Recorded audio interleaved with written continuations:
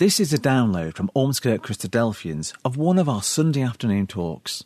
A video of the talk is also available along with more downloads on our website ormskirkchristadelphians.org.uk.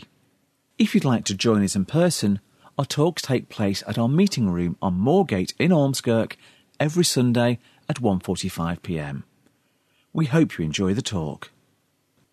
When we normally consider this word, saved, or a phrase about being saved, we are primarily looking at being saved in the sense of being rescued from such things as danger, disaster, or being discredited.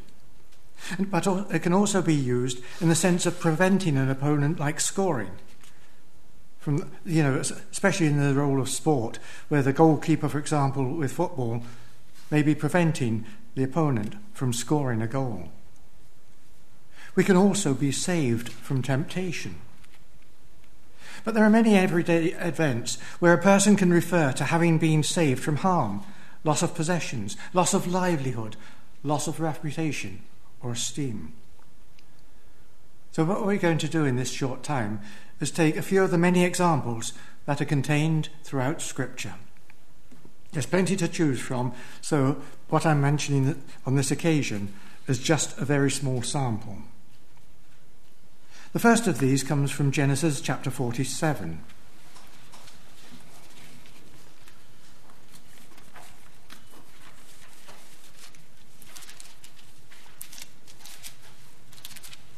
Genesis 47, and returning to verse 23. Then Joseph said unto the people, Behold, I have bought you this day, and your land for Pharaoh. Lo, here is seed for you, and ye shall sow the land. And it shall come to pass in the increase that ye shall give the 5th part unto Pharaoh, and 4 parts shall be your own, for seed of the field, and for your food, and for them of your households, and for food for your little ones. And they said, Thou hast saved our lives. Let us find grace in the sight of my Lord, and we will be Pharaoh's servants. When Joseph was in Egypt, Pharaoh had dreams relating to 7 good years of crops, then 7 years of famine. Joseph had interpreted these dreams for him, but he also recommended the course of action needed to fulfill the needs of the people to survive. Joseph was put in charge of gathering in the harvest during the good years. And then when the famine came to Egypt, not only did they have food to eat, but they then had the seed to sow when Joseph was able to distribute part of the stored harvests. Meanwhile, they had to sell possessions to buy food. So scarce was the resource. And now Joseph was able to give them hope of having their own crops again to provide their own sustenance. Joseph later showed his brothers that it was God who had led him to go into Egypt and consequently be in the position he was to manage the food supplies when the famine occurred. However, the Egyptians, as we read, recognized that Joseph had saved their lives by what he had done. And we ask the question, what greater thing could have been done for them at such a time than to provide sustenance, and then, towards the end, the hope of growing their own crops again? They really had great reasons to be grateful. Most people will have heard of the exodus of Israel from Egypt. There's even a musical work of that nature. In this next example, we shall consider the background to this event, for the reality is, God had made a promise to Abraham, when he was called Abram, about this well before it took place, even hundreds of years. We turn back in Genesis to chapter 15.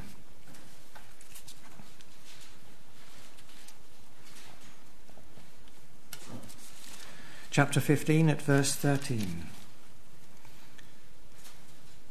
And he said unto Abram, Know of a surety that thy seed shall be a stranger in a land that is not theirs, and shall serve them, and they shall afflict them 400 years. And also that nation whom they shall serve will I judge, and afterward shall they come out with great substance. Israel who was also called Jacob, was Abraham's grandson.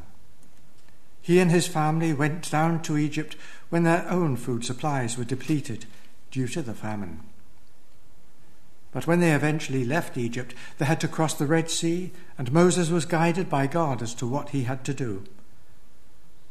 The book of Exodus records him following the instruction to hold up his rod to part of the waters, so all Israel could have a pathway to cross it. If we turn to Exodus chapter 14, we'll see there, by reading there, what followed once they were all safely across. Exodus 14, reading from verse 27.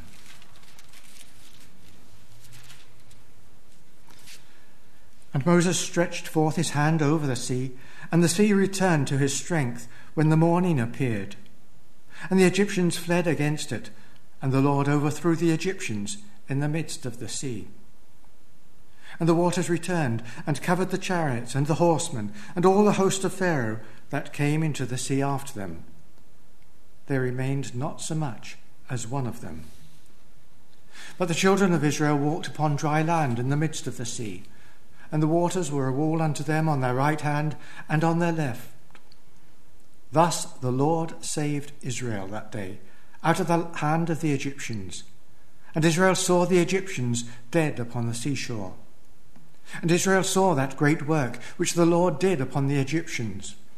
And the people feared the Lord, and believed the Lord, and his servant Moses.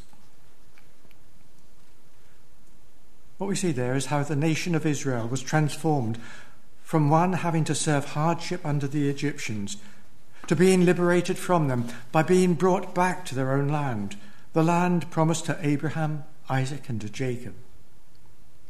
From just a glimpse at Israel being saved, we therefore get the picture that this was a nation that should have been extremely grateful to the Lord for what he had done, but also recognizing how the Lord was honouring his promises. We get a record of the joy and the gratitude of Moses in the very next chapter, and this is called the Song of Moses, a song that was taught to the Israelites, and it was something they should never forget. Our next example is from the time of Saul and Jonathan his son, and it comes from 1 Samuel 14.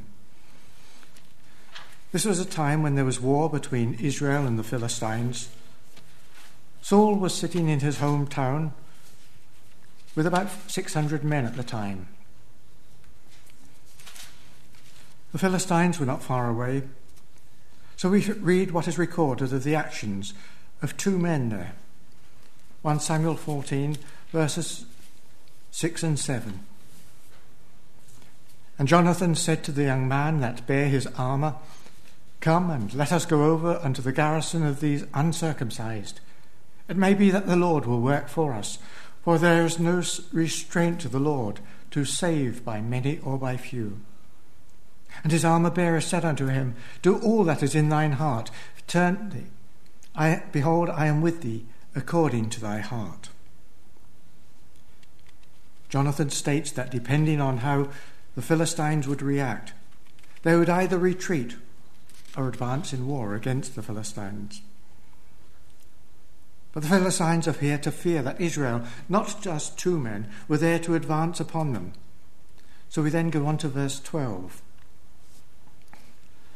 And the men of the garrison answered Jonathan and his armour-bearer and said, Come up to us, and we will show you a thing. And Jonathan said unto his armour-bearer, Come up after me, for the Lord hath delivered them into the hand of Israel. And Jonathan climbed up upon his hands and upon his feet, and his armour-bearer after him. And they fell before Jonathan, and his armour-bearer slew after him. And that first slaughter which Jonathan and his armour-bearer made was about 20 men, within, as it were, an half acre of land, which is a yoke of oxen might plough. The subsequent reaction was that, because of the noise from the Philistines, Saul and his men became aware that something was afoot, and they joined in with many others in fighting the Philistines. And the result of this engagement is summed up for us in just one small verse, verse 23. So the Lord saved Israel that day, and the battle passed over unto Bethaven.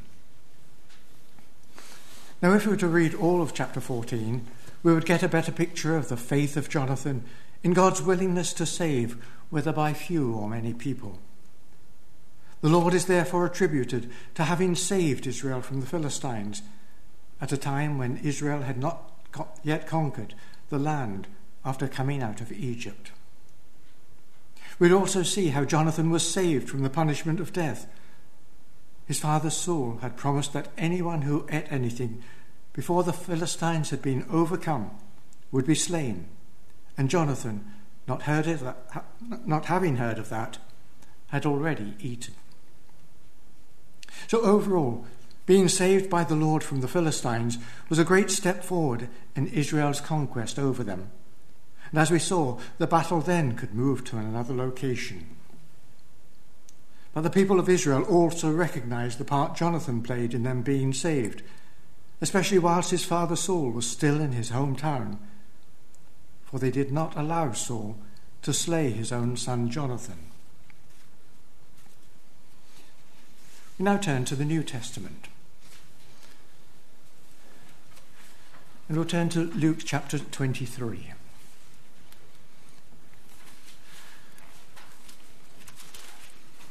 When Jesus was crucified, we read what various people had said whilst he was hanging on the cross. And we get one example of this in Luke 23 at verse 35. And the people stood beholding, and the rulers also with them derided him, saying, He saved others, let him save himself, if he be Christ, the chosen of God. Here is evidence, even whilst Jesus was hanging on the cross, how people recognized and acknowledged that within the ministry of Jesus, he had saved people. The initial thing is that he saved people from continuing suffering from physical infirmities, like when he opened the eyes of the blind, when he made a lame man to walk. He healed lepers so that they were saved from being isolated from other people, as well as being freed from that disease. When he had compassion on the crowds who came to him, he saved them from going away from him hungry by miraculously feeding firstly the 5,000 and then the 4,000. People were therefore healed of their infirmities and provided for their needs. Jesus' actions showed the greatness of the power that God had given to him, and that accompanied his teachings in ways that made people realize that they were with authority. We also have it recorded that he was not like the scribes. Indeed, he attributed his teachings to the Lord God, his Father. Now, the greatest teachings about what it means to be saved form a continuing and developing theme of Scripture. In Genesis, after God had created Adam and Eve, they disobeyed the commandment to abstain from eating from just one tree.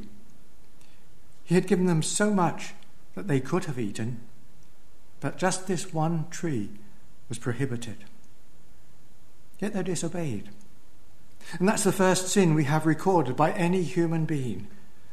God had warned them that they would die if they disobeyed him, and they did.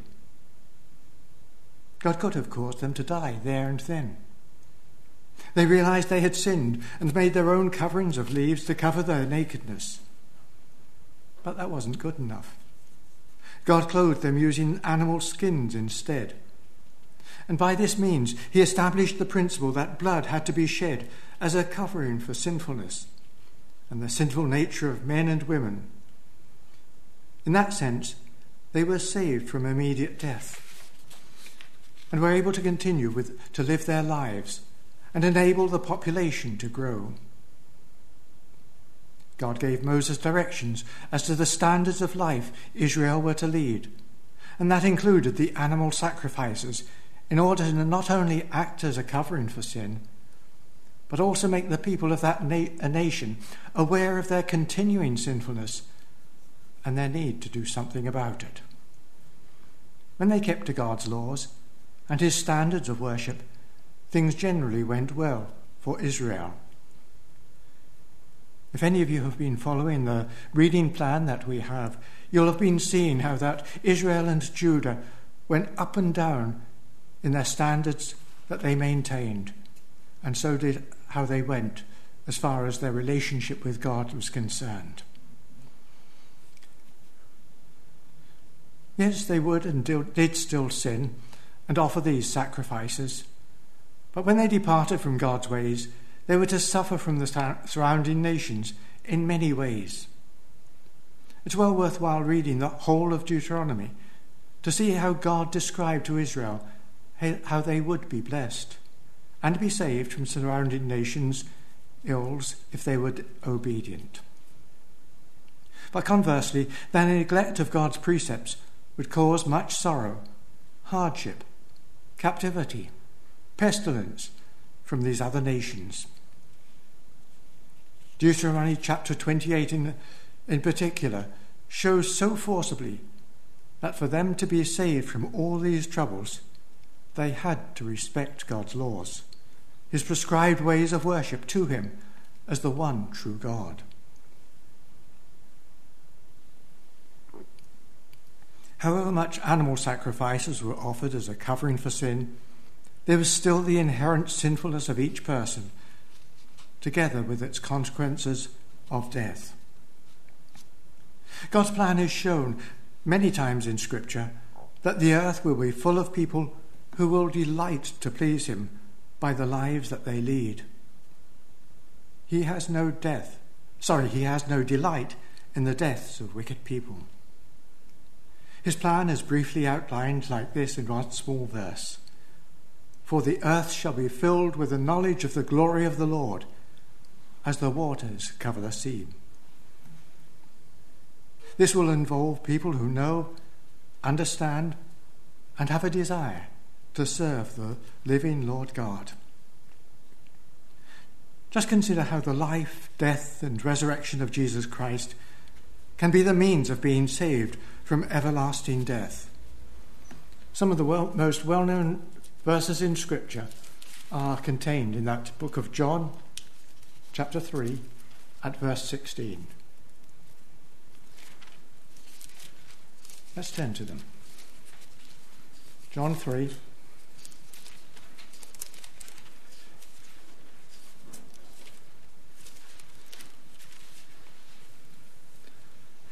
For God so loved the world that he gave his only begotten Son, that whosoever believeth in him should not perish, but have everlasting life. For God sent not his Son into the world to condemn the world, but that the world through him might be saved. He that believeth on him is not condemned, but he that believeth not is condemned already, because he hath not believed in the name of the only begotten Son of God. And this is the condemnation, that light is come into the world, and men loved darkness rather than light, because their deeds were evil. Jesus, who is the only person ever recorded in Scripture as not having sinned, never retaliated to those who opposed or oppressed him. And even Peter could write of Christ, of him who did no sin, neither was guile found in his mouth, who when he was reviled not again. When he suffered, he threatened not, but committed himself to him that judgeth righteously, who his own self bare our sins in his own body on the tree, that we, being dead to sins, should live unto righteousness. By whose stripes ye were healed. And we have to remember that at that time he was writing to those who had been baptized and had shown their allegiance to trying to follow the ways of the Lord Jesus Christ. They had also formed an assembly of people who would regularly meet to both worship the God who had called them and given them hope of life through the saving work of his Son Jesus, but who also continually needed to be strengthened in their faith. When we consider that Jesus lived a perfect life, we have to ask the question, how does that affect us as far as being saved is concerned? There's not one of us that hasn't sinned, and due to that will, in the normal course of events, die. It's not a very pleasant thought, we know. But God has promised that Jesus will return to the earth to reign as a king over it. Those who will be in the kingdom will be people who delight to attempt to follow God's instructions as to how we can be saved from permanent death. For when Jesus returns, there will be people who will be raised from the dead.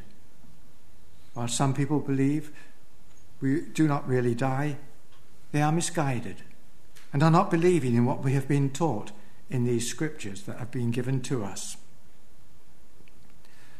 Those who will be in the kingdom will be there to be of value in their service to the King. So we have to ask the question, how is it necessary to prepare for that time? We firstly must believe God's teachings about our nature, our sinfulness, but also God's gracious provision of his Son, who, having lived a perfect life, offered himself as a living sacrifice for the sins of those people who endeavour to follow his ways and his teachings. Before the disciples of Jesus went out to preach, after he had been raised from the grave, we've already read these words from Mark, but this is how he instructed them. He said to them, "Go ye into all the world, and preach the gospel to every creature. He that believeth and is baptized shall be saved, but he that believeth not shall be damned." We have a stark contrast that is given to us, either salvation or damnation. And this is indeed a call to wake up the hearers of the message. And from this it is clear that belief alone is not enough. There has to be the right sort of action as a result of that belief. And that is by being baptized in water and then living a life that matches up to those beliefs. I wonder how many of you noticed as we read through that chapter that Jesus gave this instruction to his disciples despite them not initially even having believed that he had been raised to life himself. This meant that their initial unbelief had to be overcome before they could preach the positive message about the work of the risen Christ. And as we read in the last verse of that chapter, the Lord worked with them in that work of the preaching. Really, it's necessary to consider the Acts of the Apostles as a whole record, to see examples of how that message of salvation was spread, both to the Jews and to the Gentiles, how people responded, with many being baptized. Baptism in itself is the prescribed way of associating oneself with the life, death, and resurrection of Christ, and is the start of what is called a life in Christ. As Paul tells us in his first letter to the Corinthians, chapter 15, a person is either in Adam or in Christ. We're not told of any in-between stage. The big difference is that those who are in Christ have the hope of being saved from everlasting death and the prospect of being resurrected so as to be in God's kingdom. As Paul implied, we are of all men most miserable if we are in Adam, not having done anything at all about what God has done in providing the means of being saved from our mortal, sinful state, so as to be able to live and work with those who really want to be in God's kingdom. To summarize then, we have seen that being saved can have a comparatively short-term effect whilst we are living now, or else it can have an everlasting effect on our lives.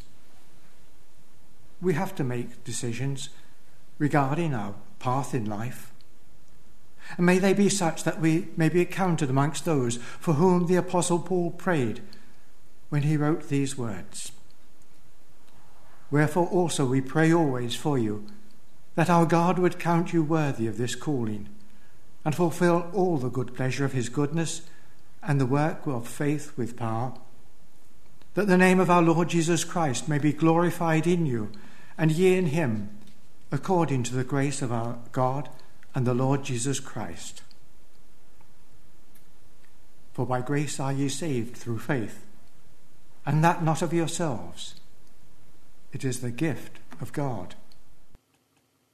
We hope you enjoyed that talk. For more downloads, videos, information about what we believe, and details of our meeting times, go to our website, ormskirkchristadelphians.org.uk.